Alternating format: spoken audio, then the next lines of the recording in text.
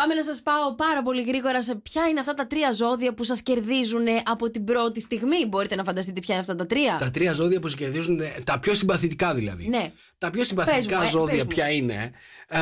Για μένα γενικά να πω. Γιατί δεν δικιά σου την προσωπική την άποψη. Δεν θα πω την προσωπική μου άποψη γιατί δεν μετράει, δεν συμπαθώ κανένα ζώδιο. Λοιπόν, θα πω ότι τα πιο συμπαθητικά ζώδια είναι σίγουρα για όλους, έτσι.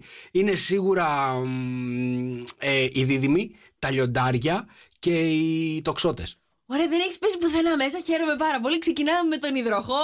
Ως ένα από τα πιο πιστά και επικοινωνιακά ζώδια, ο υδροχός θα είναι ευγενικός, θα συναναστραφεί με χιούμορ και θα σε κάνει να νιώσεις άνετα.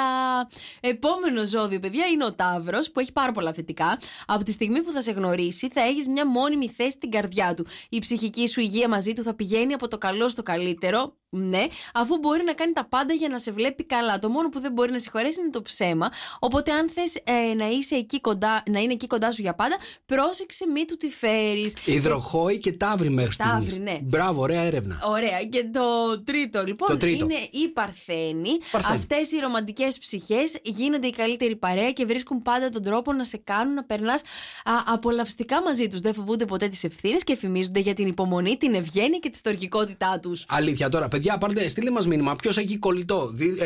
Ποιος έχει κολλητό Παρθένο, ποιος έχει κολλητό Υδροχό και ποιος έχει κολλητό Ταύρο. Να μας πείτε αν όλα αυτά που ισχύουν, αν είναι συμπαθητικά αυτά τα ζώδια, ισχύουν, ρε παιδί μου. Εγώ θα πω, γιατί δεν έχω κανένα τέτοιο ζώδιο για φίλο. Παρακαλώ, στείλτε μας το μήνυμά σας να βγάλουμε την έρευνα λάθος.